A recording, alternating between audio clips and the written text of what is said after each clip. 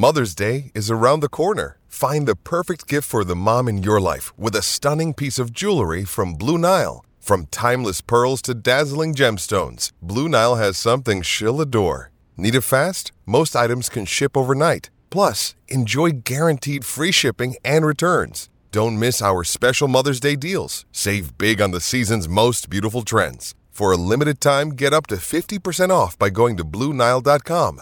That's BlueNile.com. When you need mealtime inspiration, it's worth shopping Kroger, where you'll find over 30,000 mouth-watering choices that excite your inner foodie. And no matter what tasty choice you make, you'll enjoy our everyday low prices, plus extra ways to save, like digital coupons worth over $600 each week. You can also save up to $1 off per gallon at the pump with fuel points. More savings and more inspiring flavors make shopping Kroger worth it every time. Kroger, fresh for everyone. Fuel restrictions apply. With threats to our nation waiting around every corner, adaptability is more important than ever. When conditions change without notice, quick strategic thinking is crucial. And with obstacles consistently impending, determination is essential in overcoming them. It's this willingness, decisiveness, and resilience that sets Marines apart. With our fighting spirit, we don't just fight battles, we win them. Marines are the constant our nation counts on to fight the unknown. And through adaptable problem solving, we do just that. Learn more at marines.com.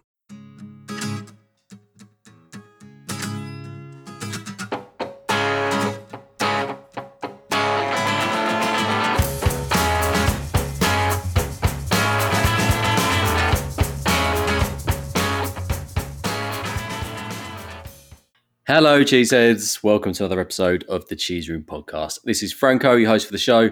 Today, we're talking about another disappointing result, game, whatever. 3-1 defeat to Man United in the league. Joining me, as always, to discuss this all the way from Vienna is the Harlow Globetrotter. How are you doing, HG? The end is nigh.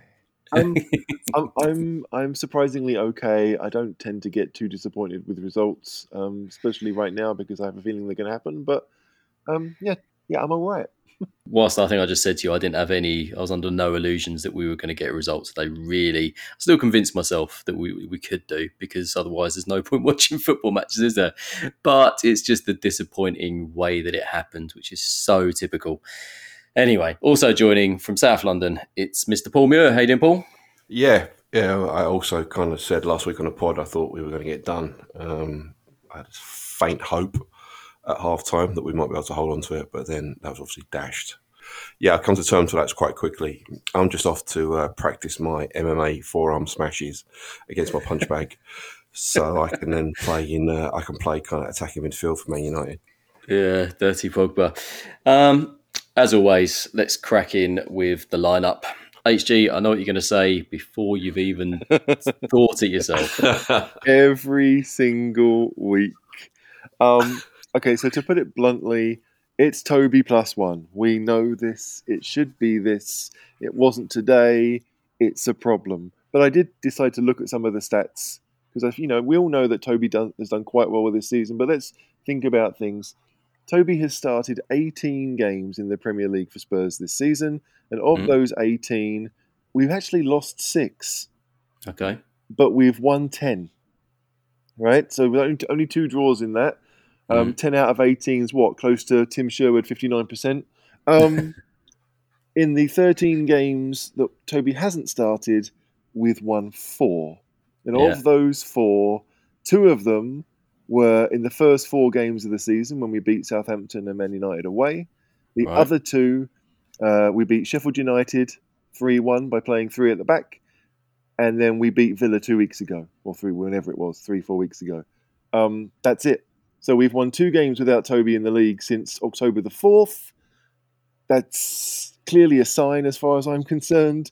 We know it. Like, for whatever reason, Sanchez goes from being in the starting 11 to not being in the 20. Dyer makes his way, I guess, off the bench last week, and Alderweireld stays there.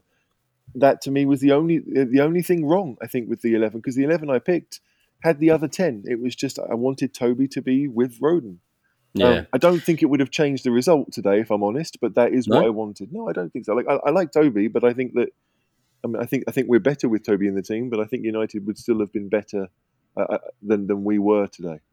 Okay, well, I think I'm going to point the blame firmly at some of our defenders when we get to it. So I'm not sure I agree with that. But yeah, it's never a good thing. We talk about this every week. It's like the Delhi thing over again. I just feel like now we're just repeating ourselves week after week, but I just don't understand it. Paul, were you happy with the lineup? Any surprises for you? Happy to see that sort of Højbjerg, Ndombele, Lo Celso midfield? Yep, absolutely with the midfield. I can only reiterate what HG just said there. Without the perfectly formed stats, what's going on with Toby? There's a lot of, what can we say, noise around the club at the moment. A lot of it is 95% of it is negative. This is a big issue because this is affecting us on the field. Once you see Dyer in the centre back, you immediately look at who they got who Man United got in attack. And I thought, Cavani, not blistering pace. Okay, so not a lot's going to go in behind us. Yeah, Rashford started, but he was obviously going to be up against like a pretty kind of rapid fullback. And then obviously it was. I didn't feel too bad at that point with Dyer at centre back. But as we'll come on to in the goals, I think he's culpable for maybe one, if not certainly a second one as well. But the actual lineup itself, I liked the midfield, and obviously the front three at the minute picked themselves. So I was fairly happy with the lineup, and that's where it started. And that's where it stopped. I was definitely happy that we didn't play 4-4-2. I mean, that to me was a big thing. I didn't want to see 4-4-2 with Lo Celso nominally on the right and Lucas down the left. So yeah, I mean, seeing the 4-3-3 that we had, it could have been a lot worse based on Jose's previous selections. So the first 30 minutes, I didn't really think there was much in it, to be honest. It was very low on sort of scoring opportunities and things like that. It was sort of end to end to a certain extent, but there wasn't much end product in it at all, was there? So what did you think, HG? Were you sort of fairly happy with the first half an hour? Yeah, I was, because we were playing on the front foot and we were trying to play Man United's half. Yeah. I think that's all I really wanted us to do. I didn't want us to sit back and defend deeply with the 11 we had, because it wouldn't have suited us. So I thought we did all right. I think Lucas had a chance really early on. Possibly could have got a shot on target, but didn't. But we held our own against the second best team in the country. I mean, we were trying to attack. We didn't look under too much pressure. There were occasions, certainly going down our right hand side, where United got in a few times, and I think once Pogba got involved, we started to look a bit ropey. But first half an hour, I think we did all right for a side that's playing a team that's better than us. Yeah, I mean, that was it for me. I was just happy that we're having a go, and we were kind of not sitting back, like you said. Might not have been much end product, but it was positive, and we were fighting, and it was combative, and all the things that you kind of hope for. And I was like, well, I'm not too fussed by this. There was a few chats on our Patreon, people saying, well, it's pretty uneventful this half an hour, but it was more the spirit that we approached the game that I was relatively happy with. What did you think, Paul? I thought we competed really well for the first 30 minutes. I thought both fullbacks getting forward quite well. Reggie didn't have his best game. I thought he put a lot of passes to the wrong player. I was really impressed by Serge. I mean, I'm not his greatest fan, but I thought he did really well today. I thought he got forward, and I thought also as well he was really, really unfortunate when Pogba smashed him in the face. Yeah, and the ref did nothing about that, did he? Did nothing about it, no. The forearm, and then obviously he went down, he held his face and stuff. When Sky showed it again in slow-mo, he definitely raised his elbow. It's not to protect the ball. It's not to protect himself either. And he moves his shoulder and his elbow. It extends into the guy, into Serge's jaw. And then we have Gary Neville and his mate Martin Tyler going, oh, well, if Pogba's so tall and he has to kind of protect himself, his elbow's going to come up, and because he's so tall, it's going to hit someone else in the head. I've never heard so much nonsense in all my life. It's like getting a 6-year-old to try and explain something in judo or something like that.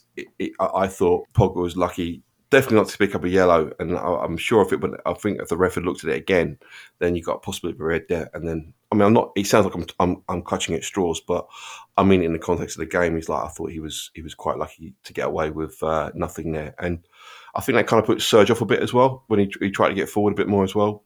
But that first 30 minutes, like you were saying, was decent. We matched them, and we tried to press. We tried to win the ball further up the field. Lucas was getting some good positions as well. I think Harry was really kind of giving Maguire and Lindelof a lot to worry about with movement and stuff. It looks all right. You're right. It looked fine. Talking about that surge point, it seemed almost more strange when you look at McTominay's and the goal that wasn't HG. I mean, what did you think of his Shaolin finger jab in Sonny's face? And the thing for me is that I think the ref knew it was soft. It probably should have been given in modern context of VAR decisions, because we've seen it happen. The goal probably should have been a disallowed.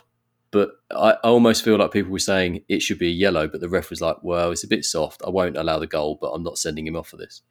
Yeah, so I was watching it on German TV, and obviously I was a bit surprised because I didn't really know what was going on. But they talked about this kind of rule change that VAR referees can't really get involved in whether things should be yellow cards or red cards. And certainly, if they do, then they have to say it should be this. And if the referee doesn't do that, then the referee on the pitch can't change his mind and say, oh, it should be a yellow. I don't really understand the differences there, but they were talking about that. To me, I think it's pretty clear that he wants to push Son away. I don't think there's any doubt that there's an intent there. I also don't think he was trying to poke him in the eye or whatever happened to Son. So I do think that Son probably fell a bit easy. But at the end of it, I just thought, well, we were probably quite lucky because the goal was disallowed. And McTominay was probably quite lucky that he didn't get a second yellow. And that in itself made it a somewhat fair decision. Yeah, I agree. And Paul, was this the goal that you did blame Dyer for, or is it the next one? No, it's the next one. But he wasn't great in this one either, to be honest, was he? No, he wasn't great on this one as well. But I thought, I don't know, as you know, I watch it with the sound noise turned off on my feed. And I didn't hear Roden or anybody just give him a shout, because he looks about a second before. He definitely knows he's there. Now, I don't know if he's waiting for Roden to call or Roden to step up with him, or I'm not too sure what happened there, but he just ghosts off the back of Dyer and Rodon. And then, I mean, you're talking in 3 or 4 yards, and you know Hugo's not going to come out and try and kind of smother it, because that's not what he does at the minute. So it's 6-1.5 does the other, really. But it was good movement, but I also thought maybe Rodon could have taken command a bit more and just come around. And he sees Cavani make the move in front of him, so he hasn't got his back to the player, so he should be in control of what's going on. But it was good movement, but I also think we could have done a lot better in defending it, to be honest. I agree completely. I mean, Dyer's ball watching. There's no doubt in my mind that Dyer's ball watching, but then I don't know what you expect him to do. Is he going to turn around and take his eyes off the ball to find out where the runners are going when he knows he's got defenders behind him? Rodon was a bit too deep. I think if Rodon had been in line with Dyer, he'd have been offside when the ball was played. He wasn't. So it's tough, right? Because we all know that Dyer ball watches. He's done it plenty of times before, but in this case, I don't necessarily blame him for doing it. I think that if you're going to apportion blame, then it's probably half and half. But I think you just have to kind of give Pogba a bit of credit for seeing the ball and putting it through Aurier's legs, because if he hadn't done that, the ball's not getting to him. I think Rodon almost hopes that he's going to play him offside because he stops. But yeah, Dyer's it's a constant thing for him. His awareness, it's ball watching to a certain extent, and he's covering areas and stuff like that. But when you're a centre defender, you need to be aware of people making runs, especially behind you. And I just don't feel like he is. I think exactly like you said, he ball watches far too often. Do you think Toby would have stopped that goal? I think Toby's a bit more aware, but no, maybe not. But I feel like he's maybe a bit positionally well. But at the end of the day, sometimes you have to just admit that it was a decent run, and it was. Cavani's one sort of really elite skill he's got is his movement, and he is really good. At least 3 times today, his movement nearly resulted in goals. But again, that might have been a little bit of watching from Dyer as well. Oh, God. So, yeah, I think we were quite lucky there. But then very quickly we went, and it almost felt like we were going to really upset things. Our goal was really nice football, wasn't it, HG? All one-touch stuff. Yep, Dombele finally got a chance to look forward to make a pass. Straight to Kane. Kane one touch to Lucas. Lucas, we all thought was going to shoot. Probably find the far corner flag. And he squared it perfectly for Son. And to be honest, I thought Son was going to miss too. Yeah, because it didn't look like an easy chance. It looked like something that he had to get perfectly right, and he did. But when was the last time we scored a goal that seemed to come off the training ground? Because that one was just really well done. It was almost like the perfect Mourinho goal, as in, these are my 4 best players. Well, 3 plus Lucas. And And give them, if they don't get a chance to think, then they can create chances. They can do really well. So it was a nice goal. There's no doubt about it. It's just a shame that at the end of it we're thinking that a 3-1 defeat, but to go 1-0 up in that manner, it obviously pissed United off because they weren't happy by the end of the first half, and we deserved it because we'd taken the chance. I mean, that simple. I love the little Lo Celso. I love the little Lo Celso. He started it around the corner, didn't he? He came into him from the fullback. No, actually, it might have been the centre back, and he just one touch and he's round the corner to Ndombele, and Ndombele's in. And that the weight of pass into Kane, and then Kane with his back falling back with momentum, touching it around the corner. Yes, Lindelof misses it, and maybe he could have done a bit better. But even still, that skill that Kane showed there, falling backwards into just to like cushion it into Lucas's path, and then Lucas quite a heavy touch across the goal, and Son finished it really, really well. I mean, he's got the goalie, he's got hands like running across the goal. He's a good goalkeeper. It was a really, really good goal. Yeah, it was really good. And Lindelof gets an error for that, but I just think he was running the other direction. He wasn't, it was so quick, he wasn't expecting it, and he's just slightly off balance. But yeah, Son's finish, he was literally at a square, probably had a foot, I guess, gap by the time the keeper got across to put it in, and he did. Because I was thinking he's going to take a touch and then try and place it. So the fact he did it first time and it went in, I was like, that's a good goal. Can't argue with that at all. And then going in at half time, you asked me before we started today, Paul, was I confident at that point? And in a way I wasn't. I was probably more nervous because I wasn't expecting us to win this game. I was almost expecting us to lose, but it's just the way, isn't it? The fact that we score that goal and we are this season not resilient enough. We keep giving away leads, and Man United are the comeback kings. They've got so many points this season from behind, almost like they need to concede in order to step up. And it just felt inevitable. And then second half, I wouldn't say we gave them a goal, but again, it's just Cavani, good running, and Dyer and Rodon are both claiming offside rather than tracking Fred. HG, what do you do about these defensive mistakes? You initially, at least for me, credit Man United for a really good goal. It was a good goal. Because it was one touch and simple movement, short, simple movement that went straight through us.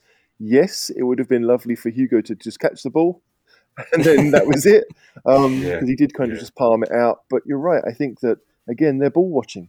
I mean, that's just it. They're watching the ball go around them. They're looking at Cavani take the shot, and they're forgetting that if Hugo doesn't save it cleanly, it's their job.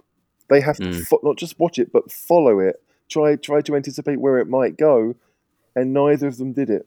I guess you can give them both a bit of a reason for not doing it, because Dyer's not really a centre back and Rodon's still pretty young at this level. But I mean, those are things that you learn as a kid. I would imagine as a centre back, you need to know to do this. So it's something that they should have worked on the training ground. They should at least know that they have to do it. And it's not as if Fred came from behind them. I mean, he was in front of them.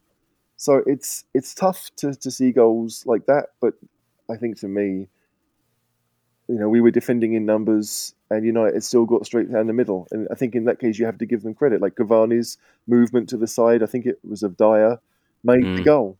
Right? I mean, that's all he needed to do, because everything else is in front of us. But when Cavani moves to the side and Dyer's watching the ball, the pass is easy. And I think United did it really well. So as much as it sucks, obviously, and I can sit here and think that maybe Toby wouldn't have been ball watching and maybe Toby would have done a better job at keeping with his man then. I just today, it was about Man United scoring good goals and playing well. The thing is, I can firmly remember Vertonghen and Toby clearing shots where Lloris has saved it and they've slid in and hooked it over the bar or whatever, or smashed it out. And I just think those two, when I saw them just stand there with their arm up, I was going, watch him, watch Fred making that obvious run in front of you. You're literally watching him. I mean, Dyer was watching the ball as always, but Rodon wasn't. He should have seen it and he didn't. Very disappointing. But we definitely dropped. But I mean, even Tyler said it. Like Spurs have kind of dropped 10 metres, and and the end of the first half ended really spitefully. You could see that I actually quite enjoyed it. We were being a typical Jose side, whatever that is, but we were getting in their faces and they were getting wound up. Shaw was getting pissed off. Pogba was getting. Fernandes was moaning all the time. you Yeah. know. And then they come out, and we knew they were going to step it up. They knew. We knew that anybody who knew how United have played, Combat Kings, you just called them, they were going to step it up. But again, we just retreat to 10, 15 metres. Okay, and as HG just said there, and you just said there, they just come through the middle. That wasn't happening when we were playing City and we were playing Chelsea defensively. Those spaces weren't there. They weren't there. And now they are. It's too easy to cut through us, and we can all see it happening. But we do invite this pressure on, and I don't know if it's again. It comes back to this age-old question we've been asking for the last couple of months. It's like, who makes these decisions to camp 10 yards, 10, 15 yards outside the 18-yard box? It's literally like, we'll hold them here, and that's it. And that's okay if you've got a really good kind of defensive unit, because you think, okay, we'll shuffle across in a low block. But we're not that. So it's just really disappointing that we concede in that manner, and the route it comes. That to me was just poor, We invited that on, and they got it. Well, it's interesting because I looked at the possession stats, and I think up until our goal, we were leading by like 55, 56, something like that. But then by the end of the half, we dropped off. So you're right. We sort of almost like, once we go up, we're like, well, we'll just see this one out, which is not a terrible tactic, but it doesn't seem to have worked for us all season. No. And then my next question, HG, I'll put it to you, was that, do you think that sub was right? After United scored, we brought on Sissoko for Lo Celso. And obviously, Sissoko takes the place of Ndombele. He goes into a more attacking position, and you probably think there's nothing really too bad about that. But I don't know. It's just really the message it sends for me. I think the message it sent was that Paul Pogba was the best player on the pitch, and we had to do something to try and stop it. Because we talked about it at halftime in the Patreon chat, that Pogba was kind of running things. He started off as like almost the left winger in their system, and there were plenty of times when he was pulling onto Aurier's shoulder, and Aurier didn't know whether he should follow him or not. When he did, Luke Shaw was out there, and I think that even with Cavani and Rashford, like, neither of them played that central. Cavani was quite happy to come out wide left. Rashford played wide right, and so they almost had no one to mark in the middle, and we didn't know how to handle it. If Pogba left the left-hand side and ran into the centre, who was going to go with him? And so I think that on many levels, you'd have thought, okay, well, Sissoko needs to deal with Pogba. We need to find a way to deal with Pogba, and Sissoko is probably the best person we had to do that. I can understand not making that substitution at half-time, because it would have come across as being super defensive, which, of course, nobody wants Tottenham to be, but it might well have been a better time to do that then. Once it went to 1-1, it definitely felt, oh crap, we've got to hang on to this now. And Jose had seen the way that the first 15 minutes had gone, that United had already scored once. They'd scored just before us in the first half. They were certainly in the ascendancy, and so it was very reactive by that point. But I don't blame him for not doing it at halftime, and I don't really blame him for doing it when he did. It just meant that we had to find more of a platform in midfield so that then our front three or four had a chance. Until then, we were just being outnumbered because, Pogba, McTominay, Fred, Fernandes, they all played relatively central, and we didn't have the numbers to counter it. Yeah, no, agreed. And what about the second goal, Paul? The one thing for me was I was glad it didn't happen in the last few minutes, because I was thinking, well, at least we've got 10 minutes now to have a go at it. But again, Dyer, he just gave up marking Cavani. He almost just sort of goes towards the ball and leaves this gap between himself and Aurier, which Cavani's just in between. And Aurier as well. He's like, the guy's a metre in front of him, and he doesn't even try to do anything about it until the ball comes in. And by then it's too late. Great ball from Greenwood, I must say, but just terrible defending again, isn't it? Yeah.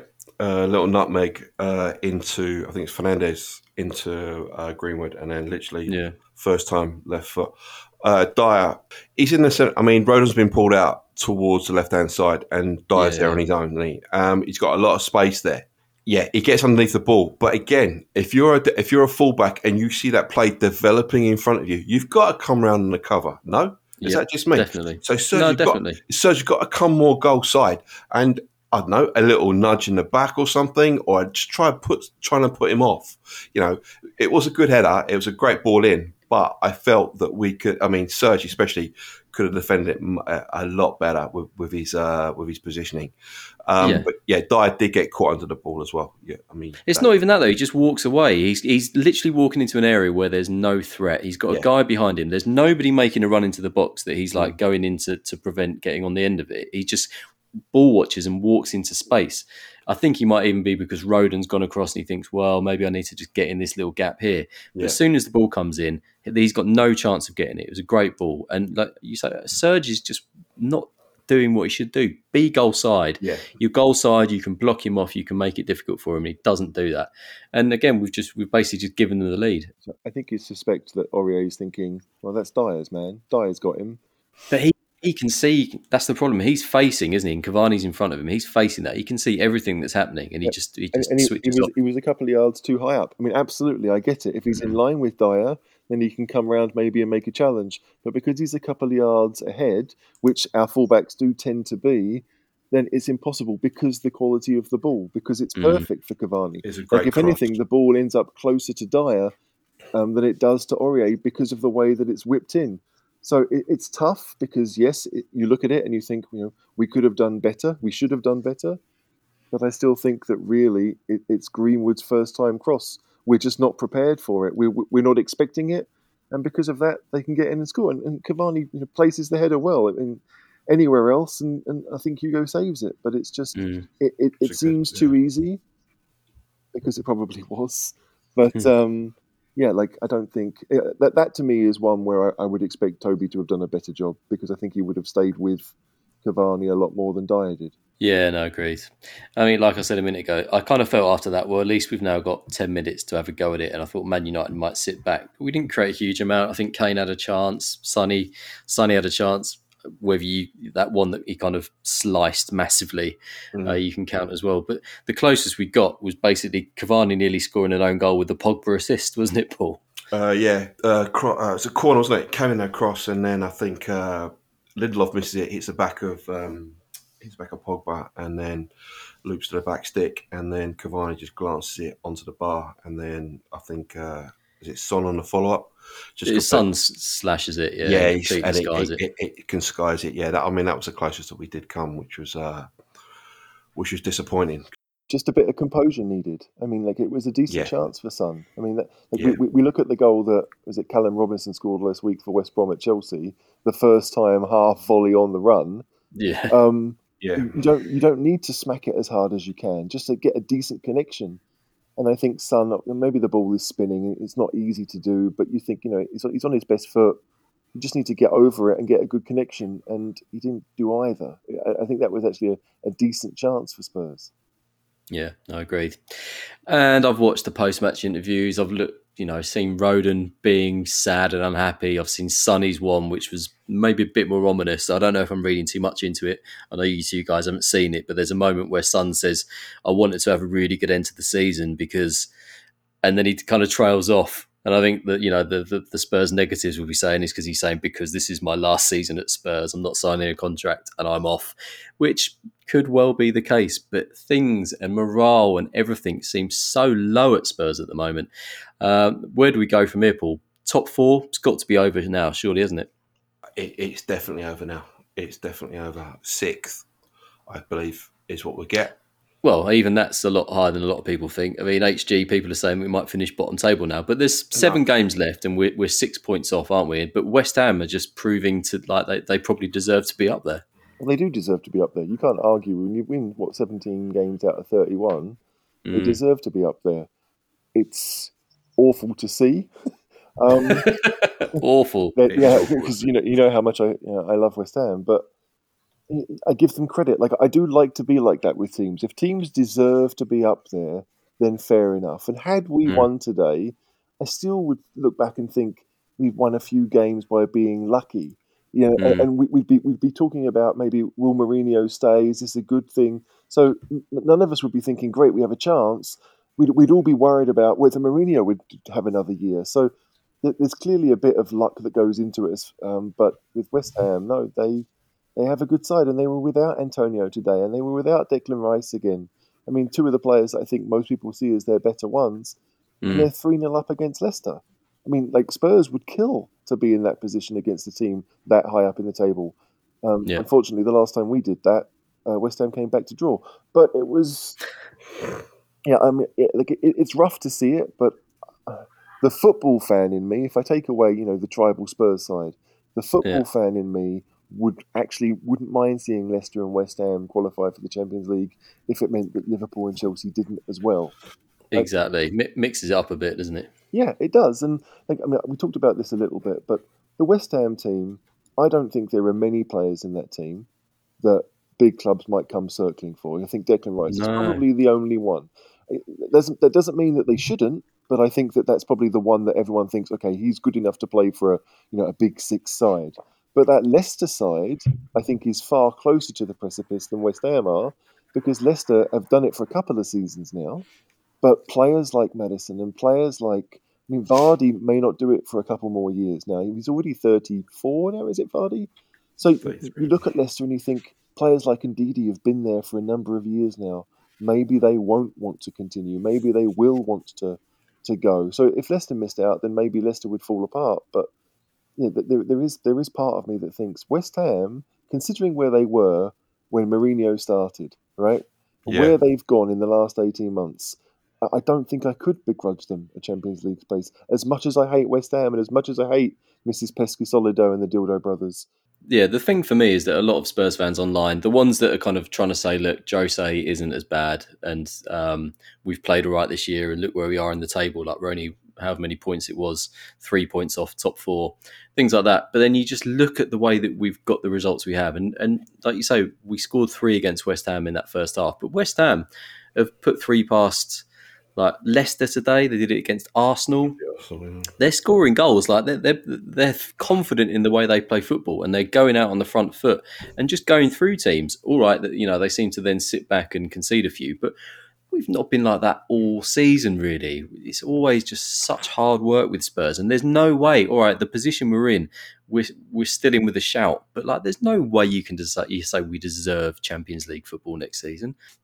If you look at the teams above us, okay, they're best 1 to 11s. Okay, obviously we're not in City, United, Chelsea, or Liverpool. Okay, well, I don't think our best 11 beats their best 11. I think they've got better play. If you look at Leicester and you look at West Ham, and I said this today in the Patreon chat, is that the collective of those teams are better than our 11 individuals, even with 2 world-class players in them as well.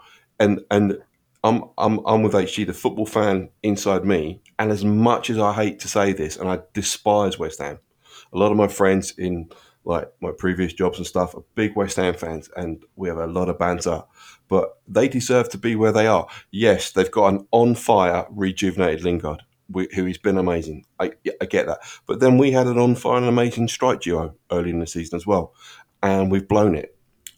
So, it's when you look at it. So why is Leicester and West Ham doing it? It's because they've got a manager who's got, coaches and managers who want to like put their best teams out.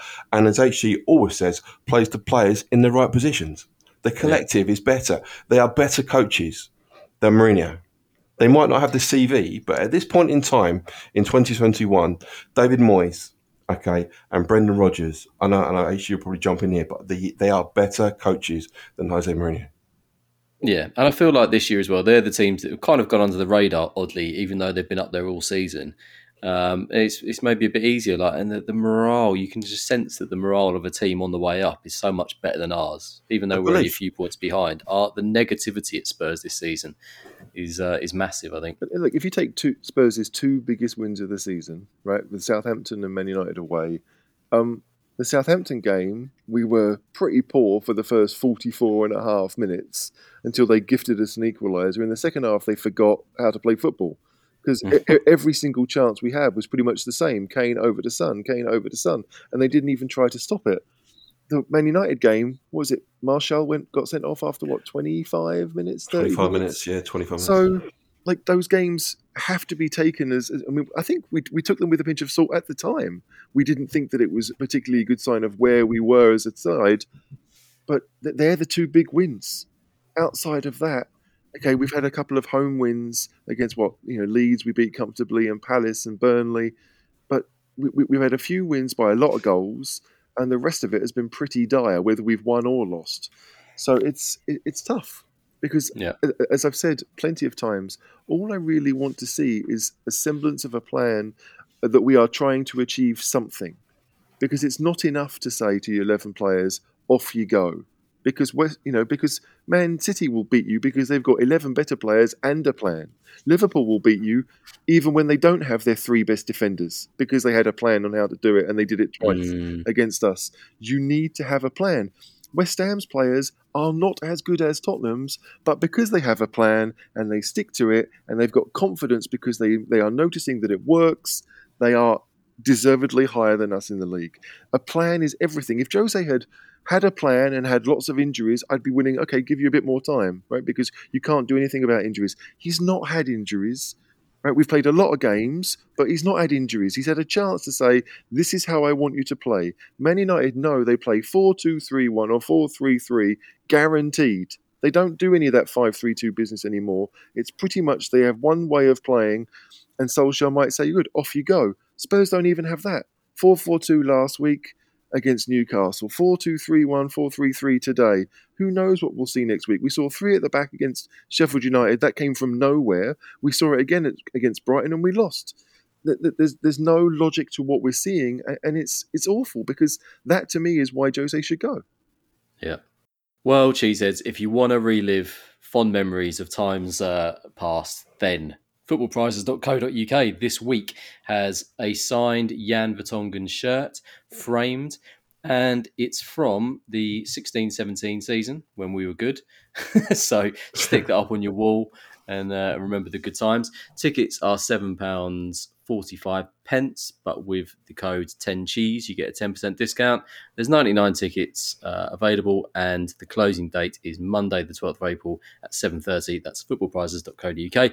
Get involved. Oh, for fuck's sake. You won't believe this. This is from the Arsenal. No, I don't even know what's going on there. The official Spurs, Twitter. Another match day and more abhorrent racial abuse suffered by one of our players. This has again been reported to the platforms, and we shall now undertake a full review alongside the Premier League to determine the most effective action moving forward. We stand with you, Sonny. Oh, so Sonny's been abused now. Sonny has been abused apparently today. I mean, all I've done is seen the tweet. I don't even know what kind of abuse he's got, but this is just... Obviously, there's no room for racism in football, and the people that do it aren't football fans. They're not even decent people, are they? At the end of the day, if you're going to abuse people on the basis of their race, then you're a scumbag. You shouldn't abuse anyone, regardless of who they play for. It's just mental that... How has it got this bad? How are people so upset with their lives or with their football team that they think that the race of someone is a reason to abuse them? I've got no words for it. Exactly. No to abuse, except for Piers Morgan. That's fine. Yeah, Piers Morgan. But not for his skin colour, lads. Right? Like, exactly. By their fruits ye shall know them. That is enough for Piers. We all know what rotten fruit he's got. But seriously, Piers Morgan deserves whatever abuse he gets, as long as it's not racial. Okay. No. There we go. Agreed. Right, chaps. Bring this one to an end. HG, thanks as always for joining. No problem. Love you, Sonny. And Mr. Muir, cheers for joining, as always. Always. Thanks for having me on. Right, we'll have a preview for the Everton game, which is on Friday, so I don't know what we're going to do for a pod, to be honest. But we'll have a preview. It might be a hybrid YouTube video because it's a bit easier. We did it this week and it was relatively successful. So look out for that on our YouTube channel. Please subscribe. Caller's very excited because he had like 2,500 people on his live post-match video today. Probably people looking for sad Spurs fans, if I'm honest. But, Go on, caller. Go on. Get in there. He's very happy with himself. So, yeah, please subscribe to our YouTube channel and look out for the videos on there. And until next time, come on, you Spurs. Come on, you Spurs. Come on, you Spurs. Sports Social Podcast Network. With the Lucky Land Slots, you can get lucky just about anywhere.